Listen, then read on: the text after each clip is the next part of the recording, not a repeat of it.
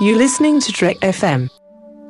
This is Steve Sansweet of Rancho Obi-Wan, and you're listening to the 602 Club.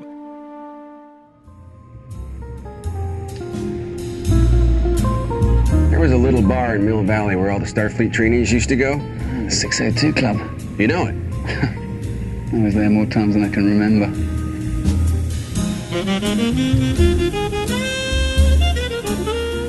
Welcome everyone to Trek FM's local watering hole. We have got the drinks flowing like wine tonight. It's fantastic. Ruby is serving up the best stuff. We're going to be talking about Agent Carter, which I am so excited to be doing with my friend Alice Baker. Alice, it's so great to have you back in the 602. I always enjoy coming to the 602. I have a nice glass of Pinot Noir to talk about this rosy-cheeked, generally happy show that has a little bit of family friendliness that is missing, I think, to a certain extent from television today. So I'm excited. Yeah, it's going to be great. Well, before we get into anything else, before I even tell you about the network and the show and all that stuff, we have something to do. We had a review contest for the Star Wars feed of the 602 Club. So Alice is here. She can see that I have this Star Wars hat. It's got all the names in it. Now, this was a special contest in that even if you worked for the network or you'd been on the show, it didn't matter. This is for anyone. So anybody could win this that had reviewed the 602 Club. So I am getting ready. I am just mixing up some names. Alice can tell. I'm not even looking at the hat. I'm just mixing up the names. At the camera. That's right. And I'm pulling out a name right now. And that name is... Yes. Tanada, 1945.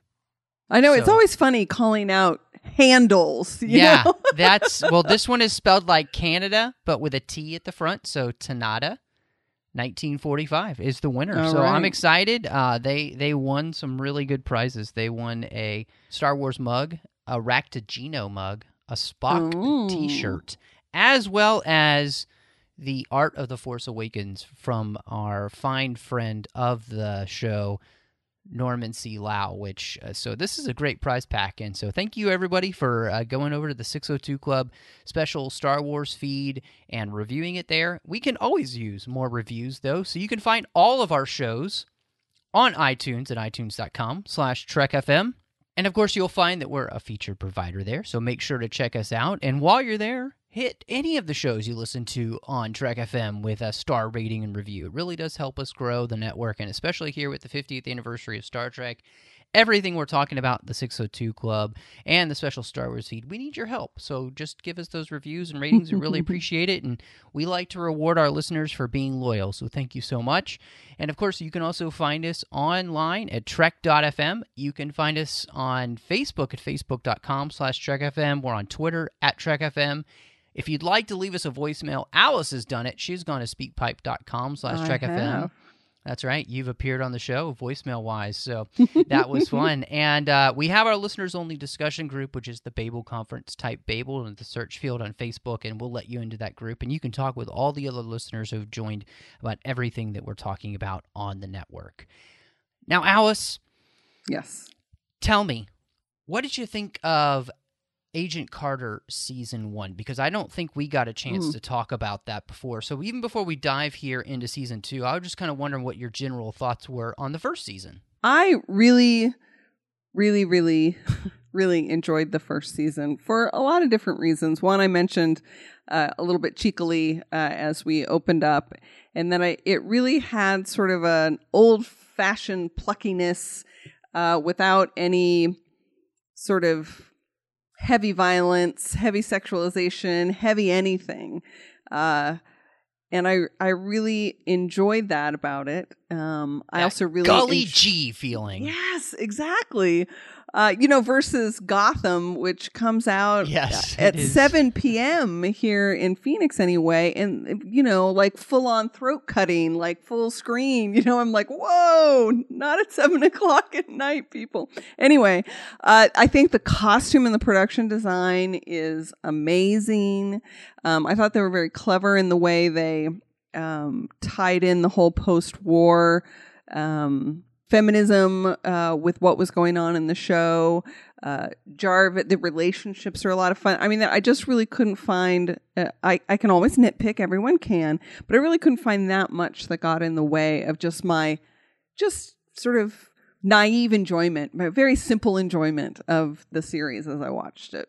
No, and I think that was one of the things that was great about the show. It again, it really does have that howdy doody kind of feel to it, and that there was nothing wrong with that, especially since this really comes out of Captain America, the first movie, the first Avenger, which is very much like that as well. And so following that lead is really nice. And like you said, the actors here are just fantastic. From Haley Atwell down, everybody is good in the show. They do a great job with casting. The relationships are fun.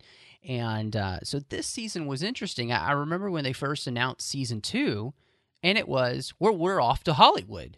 And I thought to myself, that's kind of strange to just kind of uproot the show from where you had built the roots of the show in New York and setting up this kind of post-war attitude, trying to figure things out. You've started fighting the Cold War a little bit and trying to figure out where the SSR places and all of that. And, well, now we're in LA, so it's a whole new ball game. And I don't know, what did you think about that, Alex? I thought, I kept trying to figure out why. Yeah. I kept trying to figure out why. I mean, I was okay with the fact, Daniel Souza has gotten transferred to LA. Tony Stark wants to go into movie making, whatever. Like, I kept trying to figure out from a story perspective, or even, I don't do a lot of background research. But yes. Right. Yeah. Why they chose to do it. And I don't know that I ever did figure it out. So I didn't know if there was some behind the scenes reason why they decided to set it in LA, or if there was some other tie-in to one of the other Marvel properties that they were trying to do. I mean, I just couldn't figure it out.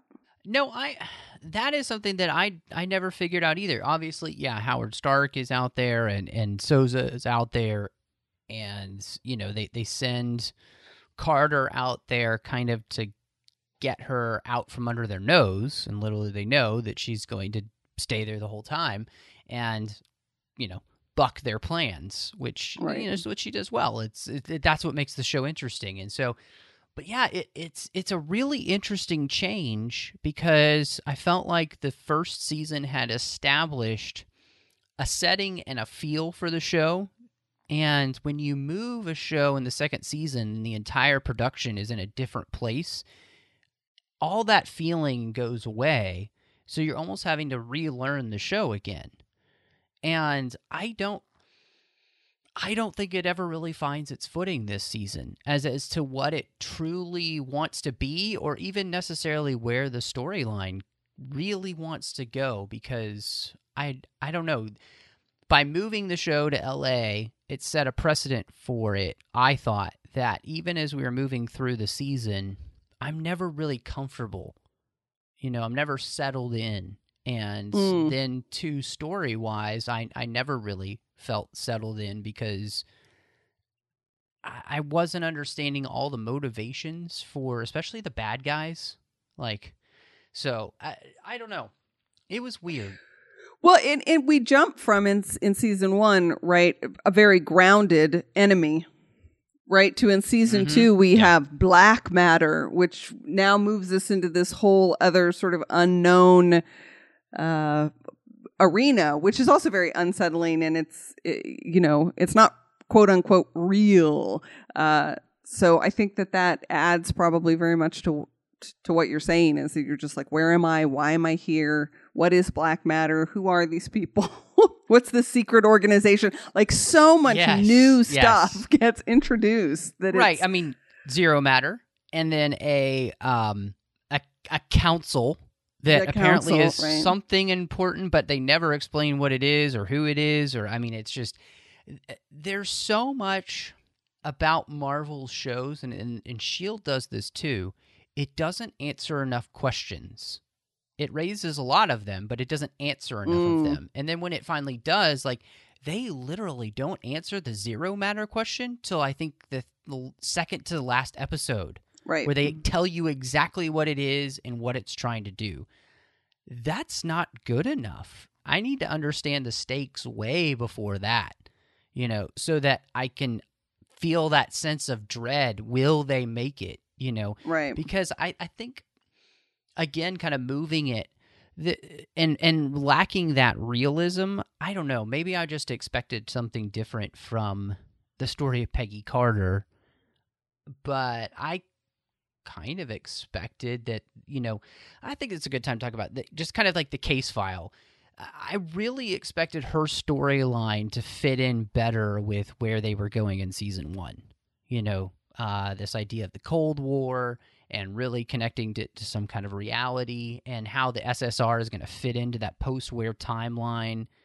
And obviously, too, we know from Captain America Winter Soldier that Peggy was instrumental in helping found S.H.I.E.L.D. And that's really where I've expected this story to go. And then this season has nothing to do with that. It's like this season's a little bit like the X-Files. That is a great way to put it. And it's frustrating because that's not how we do TV anymore. Well, it's interesting to me, too, because I'm not, like, I still haven't seen Winter Soldier. You know, and I don't watch S.H.I.E.L.D. So I'm looking at it just as its own self-contained thing and not really looking for all of the tie-ins that all of the large property superhero organizations are doing, both DC and Marvel. So Peggy Carter for me was contained, but it's so true that season 1 is so well grounded in this post-war situation, and so many of the storylines give Peggy Carter the opportunity to, you know, make statements like, it doesn't matter what other people say, I know my own worth. And like these for women anyway, these very nicely contained, almost, you know, feminist war cries kind of things, you know, and there's really none of that. No, in fact, they're going to strip all that away from her this season, I feel like, because when you get to the second to the last episode and there is a musical montage that is all about what man she's going to choose at the end, you have destroyed the feminism of Peggy Carter and made her just another wishy-washy woman who it's all about who she's going to end up with the end of the show. And that scene was the biggest waste of time and the dumbest thing I've seen on television in a long time. Next to the X-Files, where they did that show Babylon, and I couldn't stand it. I turned to my wife while this was happening. I was like, this has nothing to do with anything important. It's a waste of time. Yeah. And it was a waste of time. It didn't mean anything. We already knew all that stuff was going on because Haley Atwell is good enough at playing this part that I already know what's going on inside her head. Right. I don't need you to do a musical montage that has nothing to do with the show. It's like, yeah, I'm in a drug haze, so I'm going to have my musical moment thing. Yeah, it just doesn't.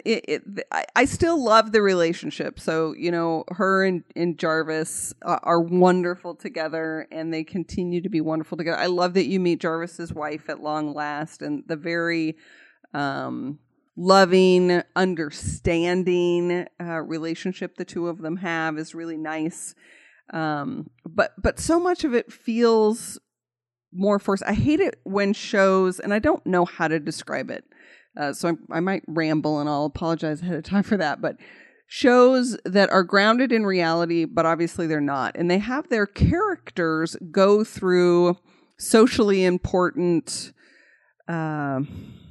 experiences to provide commentary on that. Mm-hmm. Or on a more cheesy scale, if, you know, like Xena invents invents modern medicine, or if you watch the Murdoch mysteries, you know, he invents the fax machine or whatever.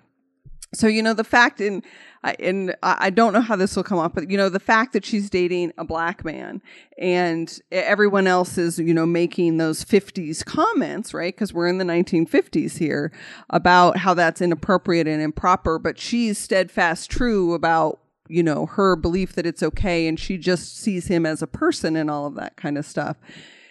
There could have been a very natural way for that to happen, but it felt so obvious to me that that's what they were doing versus all the stuff about women in the post-war losing their jobs to men. That felt really natural and like nothing forced about it. But there were so many things about America in the 50s that we're going to call out now in this really obvious way that just didn't work for me.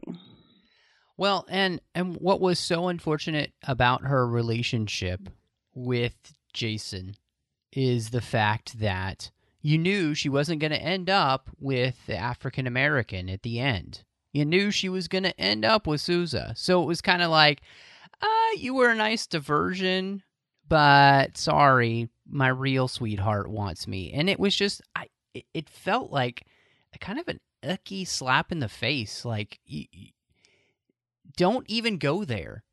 If you're not going to have her end up with Jason, don't even go there. Yeah, or if you're not going to have more color on the screen, don't go there. I mean, and I get that they're trying to portray the fact that for women and for minorities, it's very tough to find an opportunity at that time period specifically, especially after the war. But they're, like you said, yes, they're not doing it very well. It was so wonderfully subtle in the first season, and it came off so much better. Whereas here, it's kind of more like slap in the face, and then it's just not done very well either. So that by the time you get to the end, you're like, oh, come on, this is just not how. Yeah, no, I agree with you. But, again, I still watched the whole season and I still enjoyed it. I just definitely did not enjoy it as much as season one. And, a lot of shows have a second season slump because they are trying to figure it out. And, with this show, right, they've been, are we going to get another season or we're not going to get another season? What's our fate? What's going on? That maybe the writers were really struggling. I don't know. But if they do get the season 3, I really hope they pull it back, and get back in that groove that they had for the first season. Because I'll watch it. Right. Well, and so we have both talked on the 602 Club here about Arrow. And one of the things that we have complimented Arrow on throughout all of its seasons, even when it's been a little bit uneven, but for the most part, that show puts it all on the table each season. It's trying to up its game. It's trying to do something different. And it's always trying to raise the bar so that I feel like, you get to the next season and I can't imagine sitting in the writer's room after season 2 and being like, okay, how do we up this? How do we make it better? How do we make it different? Same thing with season 4. Okay, how do we make it better? How do we make it different? Whereas, like, I don't feel like there was that question so much in this season because this one feels kind of like a superfluous story. Like, what's important about this that Peggy Carter needs to be involved in it when I know what Peggy Carter's future is going to be? Like, her future is helping found S.H.I.E.L.D. Like, how is that helping build towards that? I really want them to put their best stuff on screen first, so it's harder to write for the next season. You see what I'm saying? Like, I don't feel like they're doing that. I feel like the first season was a good stepping stone, but then this one just feels like a sidestep, not a step forward. Does that make sense? Well, it makes sense, but you clearly have in your mind what's supposed to be happening. I don't have that in my mind. Right? So I've been able to with Arrow, so I know those comic book characters a lot better. I know who he's supposed to end up with. Lord knows that didn't happen in the TV series. That's true right now. Right? No, it has not happened. Thank God. So in this, I don't have the stumbling block of knowing what Peggy Carter's comic book life is, and what's supposed to happen in those storylines. I don't have that standing in front of me. But that doesn't stop me from, obviously they knew what to do to make it different. They did make it different. Whether or not it's, well, I guess the question was, okay, you don't know her storyline. So do you feel like that you've really progressed? The show has kind of moved forward? For me, I don't think what it feels like to me is that it's not the high stakes game that a show like Arrow is. And I don't watch Flash either, which I understand is a little bit more lighthearted than Arrow, but still has a lot going on. You know, it feels like the tenor of the show is much more we are going to make almost a procedural out of this story, you know, and each season is going to be an arc around one villain. And, you know, we'll learn a little bit about what life was like in the Americas in the 50s and a little bit more about these relationships each season, but it's not going to be the same kind of high stakes game that some of these other shows like S.H.I.E.L.D. or Arrow are. Yeah, well, S.H.I.E.L.D.'s a whole other story, but because that show also has many of the same problems that this one does, which is it never feels like it's just not moving forward fast enough. And I think that's for me the frustration. And what I've learned, and maybe I've just been spoiled by DC TV, especially with the Berlanti-verse, whether it's, you know, Arrow, Flash, Legends of Tomorrow, and Supergirl. All of those shows have a formula of we don't waste a lot of time. You know, we move the story forward pretty quickly. And things happen in the mid-season that you would think a normal season would happen in the finale. And I think that's what I'm looking for, is that comic book feel. Like that every episode really feels big and bold and brassy and like getting you in the face. And you can still do that and have a lot of fun because Flash does that. And Supergirl does that, you know, so you can have this kind of Agent Carter feel, you know, where things are a little bit more howdy-doody, but at the same time, really be moving the story forward a lot quicker. And I just feel like the writers for Marvel on television haven't figured out that you need to spend better quality time progressing the story and the characters in a way that feels urgent. Like, this season didn't feel any kind of urgency. Did you feel like season 1 did have that urgency? Because I don't feel like it was as perhaps paced as this one was.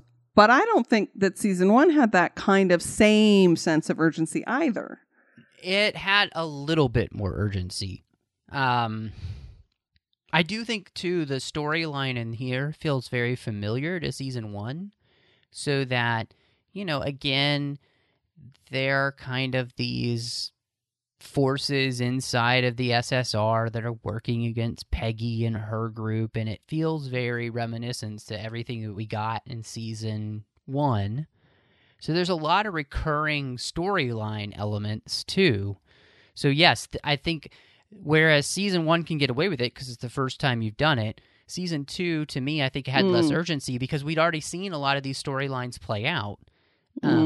And I was like, I think that's just why I was frustrated. Is like, you know, they go to LA and I'm thinking it's going to feel different and, you know, be different. But really it just kind of felt like part 2 of season 1 instead of a whole new thing with really, I don't know if I'm explaining it well. I'm probably not. But yeah, I think what would help is just a sense of urgency and making it feel like it can be fun, but still kind of on the edge of your seat the whole time, you know? Like we both watch Arrow. For the most part, most episodes of Arrow, you're kind of on the edge of your seat, you know? Like, how are they going to get out of this one? And so I guess that's what I'm looking for more, because I do like the feel of this, and I love the relationships between the characters, and I love the actors. I just want them to have better material to work with. I think that's what I'm asking for. Constructively want the writers to create stories that are worthy of Peggy Carter and Jarvis and Jack Thompson and Daniel Souza, that are really giving them something to dig into instead of this kind of mediocre, oh, it's the villain of the week bad. I mean, not really the villain of the week, but it's the bad person and we're going to get him. And by golly, by the end, it's going to seem really easy when it all ends. Because I got to say, the finale here was kind of a letdown too. Like, just kind of goes by like that.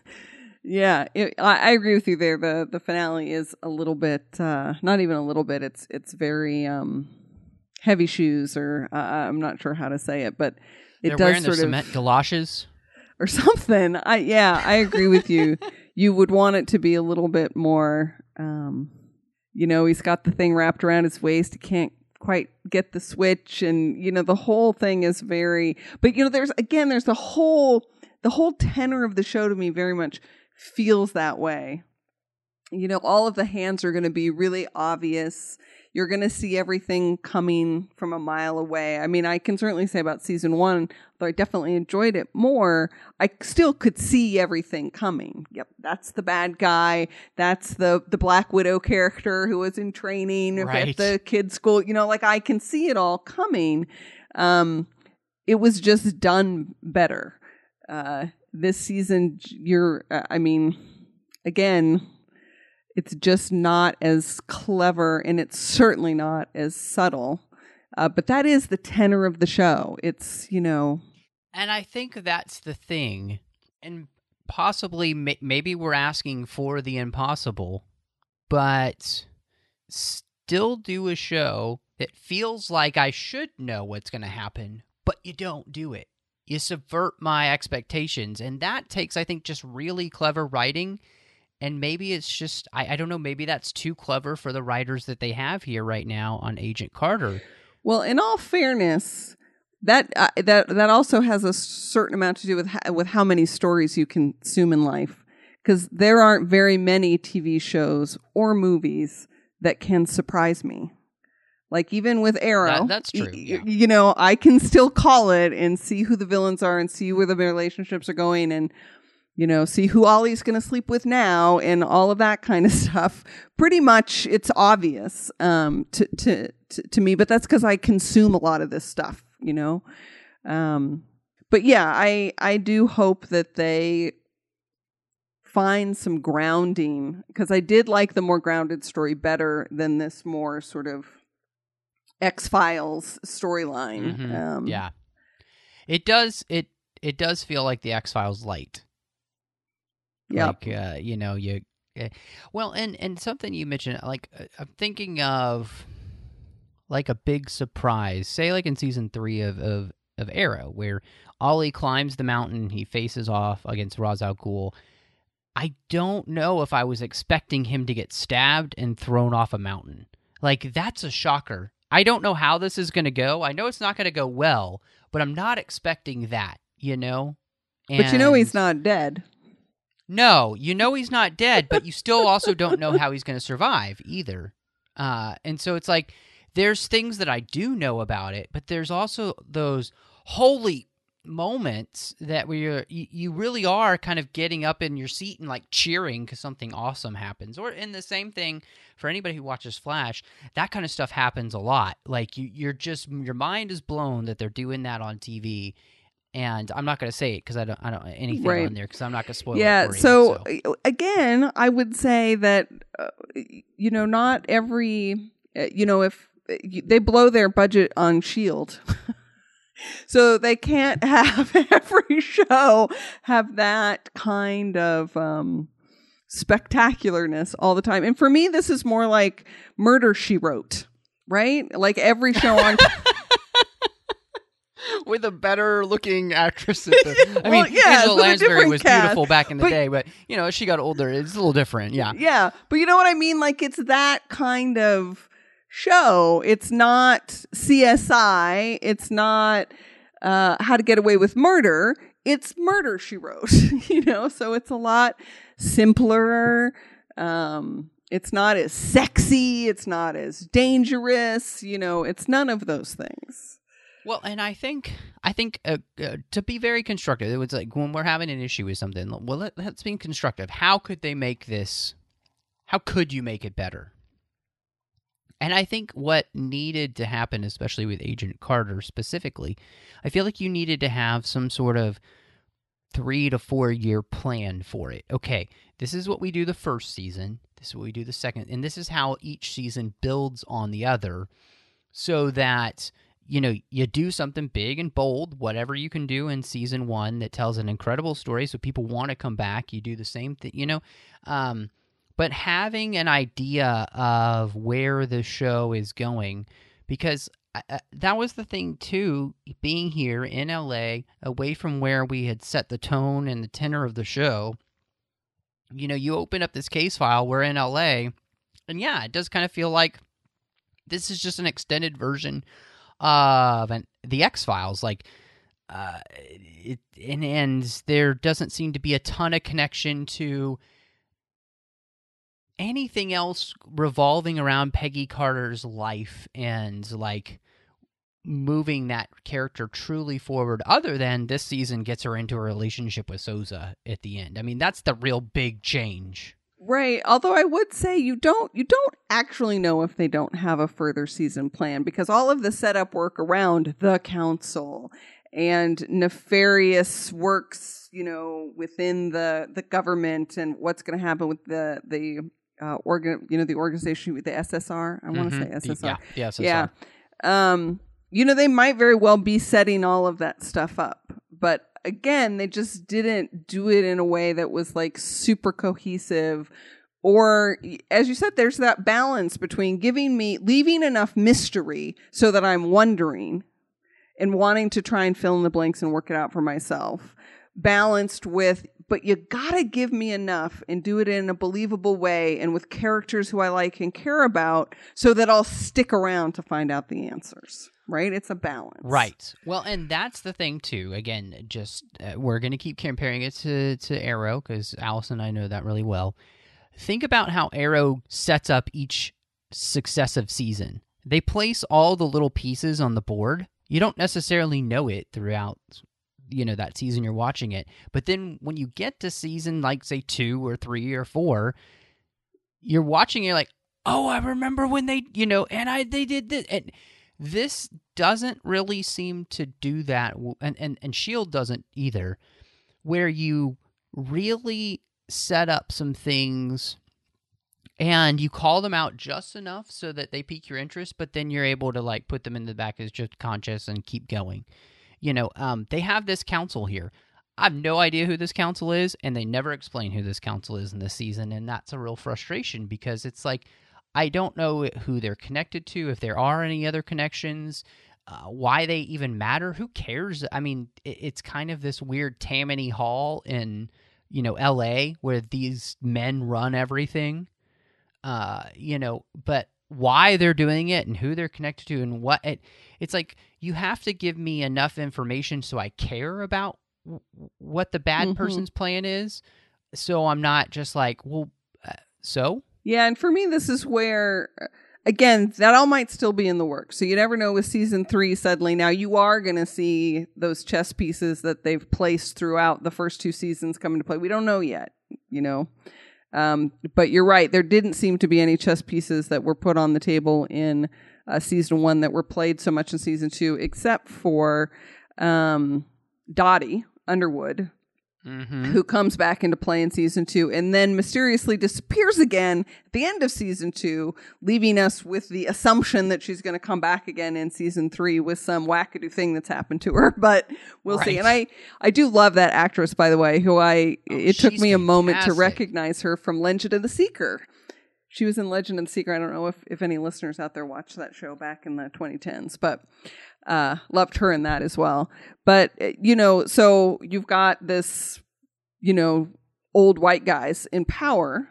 And in season 2, what do we have? We have a woman who's power hungry, who gets exposed to the zero matter, who then wants to, she's very smart, smarter than any man around her, but has to be played down. She's a beautiful actress, but is getting older and now can't get the part she wants. So she gets exposed to this zero matter, which then allows her to grab this power that she's hungry for. I mean, all of those things are super obvious, right? They're just super obvious. If they had figured out a way to Thanks to so play much, those, Captain Obvious. Yeah. If they had figured out a way to do it with a little bit more finesse, I think I would have liked this season as much as I liked season 1. Right. Right. No, I completely agree with you. And you mentioned the fact that we have these great characters that do come into the show. I mean, and lots of great actors. I mean, playing Dottie Underwood, Bridget Regan, Nguyen Everett as Whitney Frost is very likable. She's good. She's very good in that role. Reggie Austin playing Jason Wilkes. You had, he was okay. He was okay. But then you had the great Kurtwood Smith playing Vernon Masters, and he's fantastic being evil. I mean, he's just so good. Well, and he's good at doing anything, really. And then one of my favorite actresses, I don't know if you'd ever seen her before, but Leslie Boone was playing Rose Roberts, who was the person in charge of sitting in front of the desk there at the talent agency. Yes. And she was on one of my favorite shows of all time, Ed. As I Molly. remember Ed. Oh, my goodness. Yeah, so they brought in a lot of great people, for the most part, to play some really great roles. And then Lottie Verbeck playing Anna Jarvis, and the way she plays off a bit against James is fantastic. I really liked her. And she has this wonderful Irish accent, which is perfect. So, they really do a great thing in this season of setting themselves up for success with the actors that they have. I think what we're continuing to say is they're letting them down with the material that they are being given, because Whitney Frost's character could have been fantastic, but I think she becomes caricature-y, and she just kind of becomes lame by the end. Like she becomes just power hungry and all of these things. They take all the depth she had at the beginning and steal it away from her to just make her a character of, well, then she's just like all the other men who just want power. There's really no difference, and her end is not going to be all that fantastic. It's just, I don't know. I guess especially with that, I would have liked to have seen some more depth there. Well, and I think it's interesting to consider, what if that character had been male? Same storyline played out, but it's a man playing that character instead of a woman. Whether the interpretation of that power grab and that, desire for absolute power and control would have read the same way. I don't think it does, especially if we're truly going to set it in the 1950s, but well, no, then it just does seem like a character of a character, because he's like every other maniacal bad guy who wants power and will do anything to get it, So yes, by setting her up for it, it became a little bit more interesting, but I don't feel like they just really do anything with it by the end, so that you feel like it really legitimizes the choice to make it a woman, which is a great choice, to make the villain a woman. So it's woman on woman, like it's Agent Carter against Whitney Frost. That's a great thing. They don't make it mean more, that they just don't really live up to the promise that they've set out with the show. And that was a frustration, because she was really good. And to find out that she was the one kind of the power behind her husband and the smart one. I mean, she's already kind of a genius when it comes to math and science. Not even kind of, she is. It's clearly stated that she's smarter than Tony Stark. Listen to me, Tony Stark. Howard Stark, yes. Yes, Howard Stark. I keep saying that wrong. That she is. I think it's interesting. I mean, the choice between, what sex you're going to pick for your characters, I think is always an interesting one. I mean, woman against woman is more interesting than woman against man or man against man. I mean, I think it really just depends on how you set up the characters and the subtext that's created by the actors and the surrounding that they're put in. And in terms of caricature, I mean, to me, to a certain extent, these characters are very much played to archetype. That's kind of what they are. And I think there's a certain intent in that, because again, I think it's kind of the tenor of the show. Peggy Carter is for the most part infallible. She's pretty damn perfect. That's true.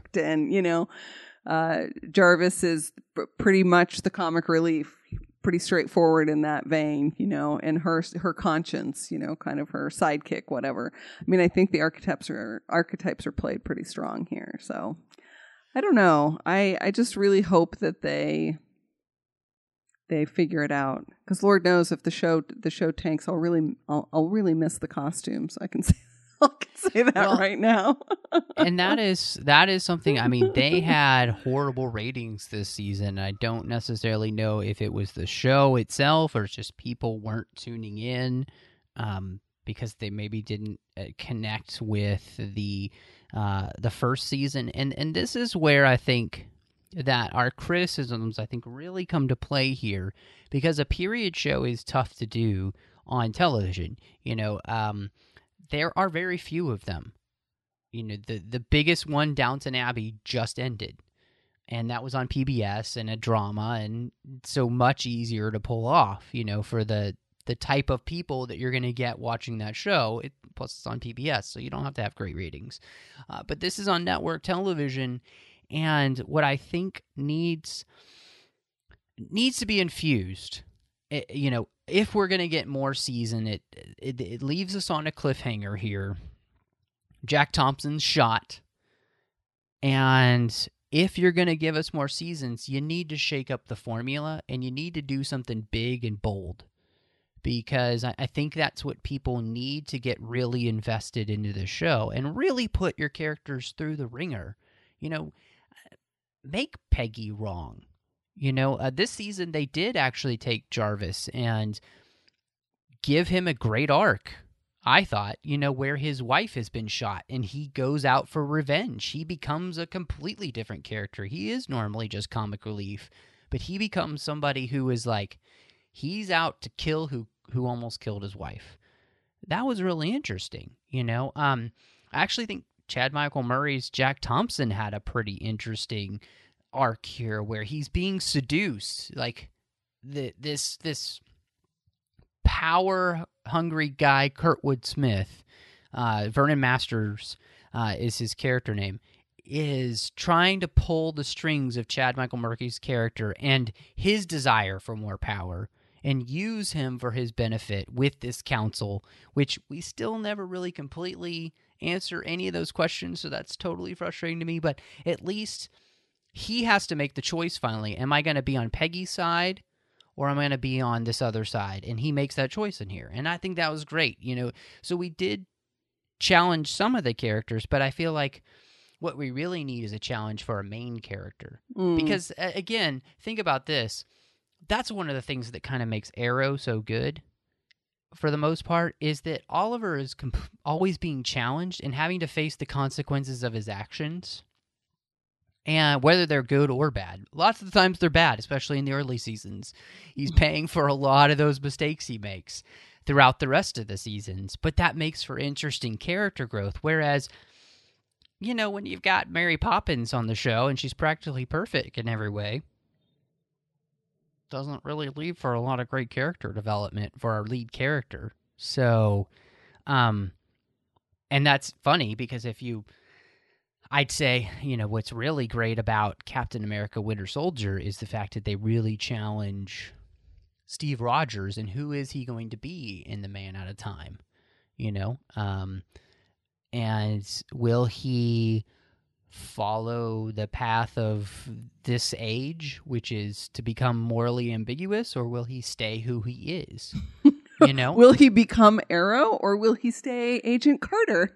Yeah, exactly. So what I think, if we do get more seasons, they really need to challenge themselves to tell a really fast-paced, interesting, and engaging story that is making us care about what's happening. Because I think, for me specifically, coming to the end of the season, I don't really care. I unfortunately don't really care, because there's not really much for me to care about. I don't feel like they're really building anything yet, and I think that was the frustration. I feel like if you had stayed in New York, you would have been building towards like something, like, but by changing the scenery, taking us away from like the main SSR and all of that, I don't feel like we've truly really built towards something yet. And they could have made that more apparent during the season, because there are some things that happen, like, Vernon Masters gets killed, and then Jack Thompson chooses to be on Peggy's side, and there's been some changes there, but it's like, well, how is that actually going to affect? I don't have enough of a stepping stone to go on, like, to kind of get a sense of where things are going, and that's where I'm frustrated. It's like, I just need more. I need more story. I need more revelation so I could kind of understand what's happening and why it's happening and all that stuff. So I don't know. What are you thinking about if they do more seasons? What would be your hope for where they'd go or what they do? Or I think that I don't mind it being mostly character driven versus story driven. I do think that they need to figure out how to find that balance between keeping you guessing but giving you enough information to keeping you invested, because I do think they can improve there. I do think they need to continue to grow the characters and grow the relationships, because I think that's, for me anyway, what I really like about the show. I think they have to figure out who they're going to be as a show, good advice. to find their audience. Because right now I think they're sort of grasping at straws, trying to figure out who's going to watch them, and I don't know if it's the SHIELD people. And, a lot of times I feel like these big companies where they know there's already a well-established fan base kind of can be a little bit lazy or assumptive. Mm-hmm. Is that even a word? About what they have to do to get people to watch. So I think they just need to figure out who they're going to be, what are we going to be about, and then just develop the stories around that with really good storytelling. And I don't need a lot of special effects. I don't need a lot of action. I don't need a lot of fancy. I just need good characters who I care about that are participating in a good story that has a fun, adventurous outcome. I love that. I really do, because I'm with you. I love these characters, and I like the interaction and the relationships they have. So I want to continue to see that. I really do. I want to see that continue to grow and for them to be challenged and move forward. And I think this might be my advice. If anybody from Agent Carter is listening, which you're probably not, but my advice would be, I think what your show needs to be is a grounded story in creating from the SSR to SHIELD. How does that happen? How does Peggy Carter go from being just, she's a war hero, but how does she go from being the person who people view as the secretary to the person that will help found SHIELD? Make that the storyline. So what's going to be funny to me, Matthew, is if that turns out to be what the storyline is. Hey, then I and they hope had it so. planned I just all don't, along. Yeah, I don't feel like that they've been doing a good job of building to that right now, or making me feel like they're building to that. Oh. I felt like the end of the first season made me feel like that was going to be where they were going to go, and that's why this felt like a sidestep. Now, I understand that Peggy's position with certain people grew. Obviously Jack Thompson, but heck, we left him shot, so I don't even know if he's dead now. Of course he's not.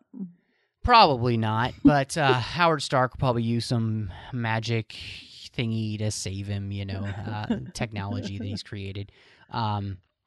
You have to find your laser focus for who you're going to be. And I think, again, I hate continuing to do this, but comparing it to the other really successful comic book TV shows, they knew their focus. They knew immediately who they were. obviously it took Arrow a little bit of time, but I think they always kind of knew what they wanted to be. And for them, it was basically Batman Begins, but with Arrow on television. That was kind of the basic premise. So they knew where they were going to be going. Flash comes right out of the gate. They knew exactly what they were going to be. It was going to be a more lighthearted story about a man embracing being the hero and loving it. So know who your focus is, know what your focus is, and just put all of your energy into going towards that, and make us feel like we have to watch each week, and not that we just, I'll catch up later. Make it appointment television for you, and that's a hard thing to do on any television show these days. I mean, just because of the world we live in. Yeah, I was going to say the very, very, very, very few things are appointment television for me. Almost everything I watch is DVR'd or I watch it on some other means, but I do not watch it when it first comes out. Almost. Well, and I do want to make it clear that I really like the characters in this show, and I really like the relationships they have. So I want this show to be good, and I would like to see it continue. And if it does, I'm hoping that they've figured out maybe some of the kinks that we've been talking about, because I really do like it. And so I think maybe sometimes my frustration with it as well is that I really want to like this show because I like the ambiance of it. I like the fun of it. I like the characters. I love the old cars and the goofy inventions that, Howard Stark makes that feel, 50s sci-fi-ish, which is, all that stuff is great, but, yeah, just find your focus and really who you are as a show, and hopefully they can do that if they get a season 3. So, if you were going to rate this season, what do you think you'd end up rating this season? Well, we'll do it like this.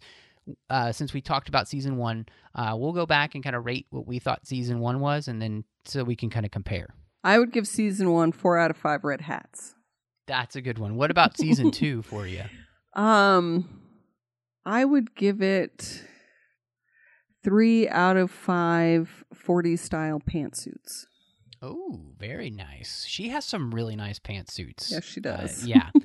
That is, you're right. The costuming here for the guys and the girls is really nice. I think, I'm trying to remember, season 1 for me is a 3.5 out of 5 Peggy Carter blonde wigs. And I think this season is probably 2.5 out of 5 Betty Page wigs. Betty Page wigs, there you go. So, this season really slipped for me, and I was really disappointed in that because I had a lot of high hopes going in because I enjoyed season 1 more than I thought I was going to. It was fun, and I really wanted them to kind of grab the bull by the horns this season, and when they didn't do that, I think my expectations, and it could be my fault, it could have been my expectations, but I felt like season 1 gave me the hope that it was going to grow, and it didn't really grow as much as I hoped, and that's where I was let down. So but let's hope that they do get a season 3, and that we both get to talk about it again next year, and we like it even more than we did season 2. So that would be great. And I'm so glad that we get to talk about this stuff. I mean, I love it. Even when we're kind of being critical of things, I think you can tell that Alice and I really do have kind of a passion for this show. We like it. We want it to be good. And we would like to see it continue. So anything we've said, we want to see the best show you can do because we're enjoying watching it for the most part, but we could enjoy it more. But we do enjoy the fact that Ken Tripp and Davis Grayson here are associate producers, and through Patreon, they make sure that this show comes to you each week, along with every other show here on the network. Now, we're a listener-supported network on Trek FM, and so we definitely need your help to make sure all of the 20 different shows, plus the special feeds we have, can keep coming to you. It's a pretty expensive thing to make all this happen. So go to patreon.com/TrekFM, and you can see how you can be part of the team. That's patreon.com/TrekFM. TrekFM. And we've got some great perks for you, so check that all out. And we'd love to have you, like I said, be part of our team. Now, Alice, it's so much fun. I love getting to have you on the show. What's kind of fun, because the last couple of times you've been on, it's just been you and me. It has been. Yeah, which has been so much fun because we just get to talk about things, and I love it. But you are a part of a great network that is a really great sister podcast I like to think of for Trek FM, and it's been a blast getting to know so many of you from Educating Geeks. So please let everybody know about your show and your network and where they can find you guys online. Absolutely. So I'm one of the executive producers for Educating Geeks. We do 2 primary podcasts, one where we introduce one of our friends to some part of geekdom that they've never experienced, and we have a conversation about what it's like to experience for the first time versus those of us who've perhaps seen it 550 times, and then we do a second podcast, which is sort of tongue-in-cheek, where we create drinking game rules for whatever the topic of the week happens to be. And we have a lot of fun with that way. It's a great way to sort of extend the conversation in sort of a goofy, fun way. All of our podcasts can be found at our website, educatinggeeks.com. They're also on iTunes, Stitcher, and on SoundCloud. They come out pretty much every Friday, except when we're taking a break.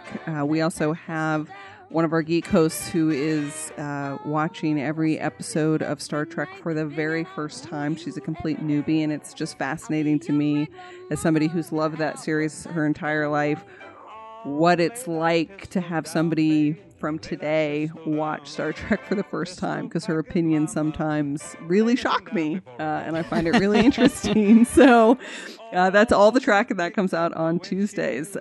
But social media-wise, we're like most people. You can find us on Facebook primarily, Twitter also quite a bit, and then Instagram as well. So check us out. Where can they find you personally? Oh, me personally, on the internets, all you have to do is search ALCBKR.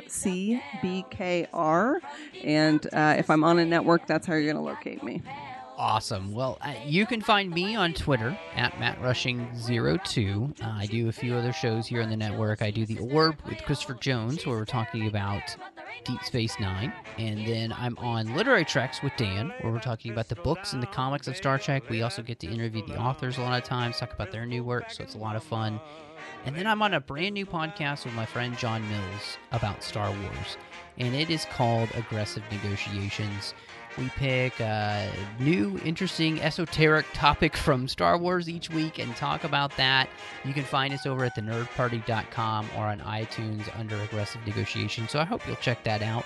And we really do appreciate you spending some time with us. And y'all come back now, you hear? The draw was slow, so now they know you can't do that to Maine. Oh, lay that pistol down, babe. Lay that pistol down. Pistol packing mama. Lay that pistol down. Oh, singing songs in a cabaret. Was I having fun? Till one night I didn't sing right. Now I'm on the run. Oh, lay that pistol down, babe. Lay that pistol down. Pistol packing mama. Lay that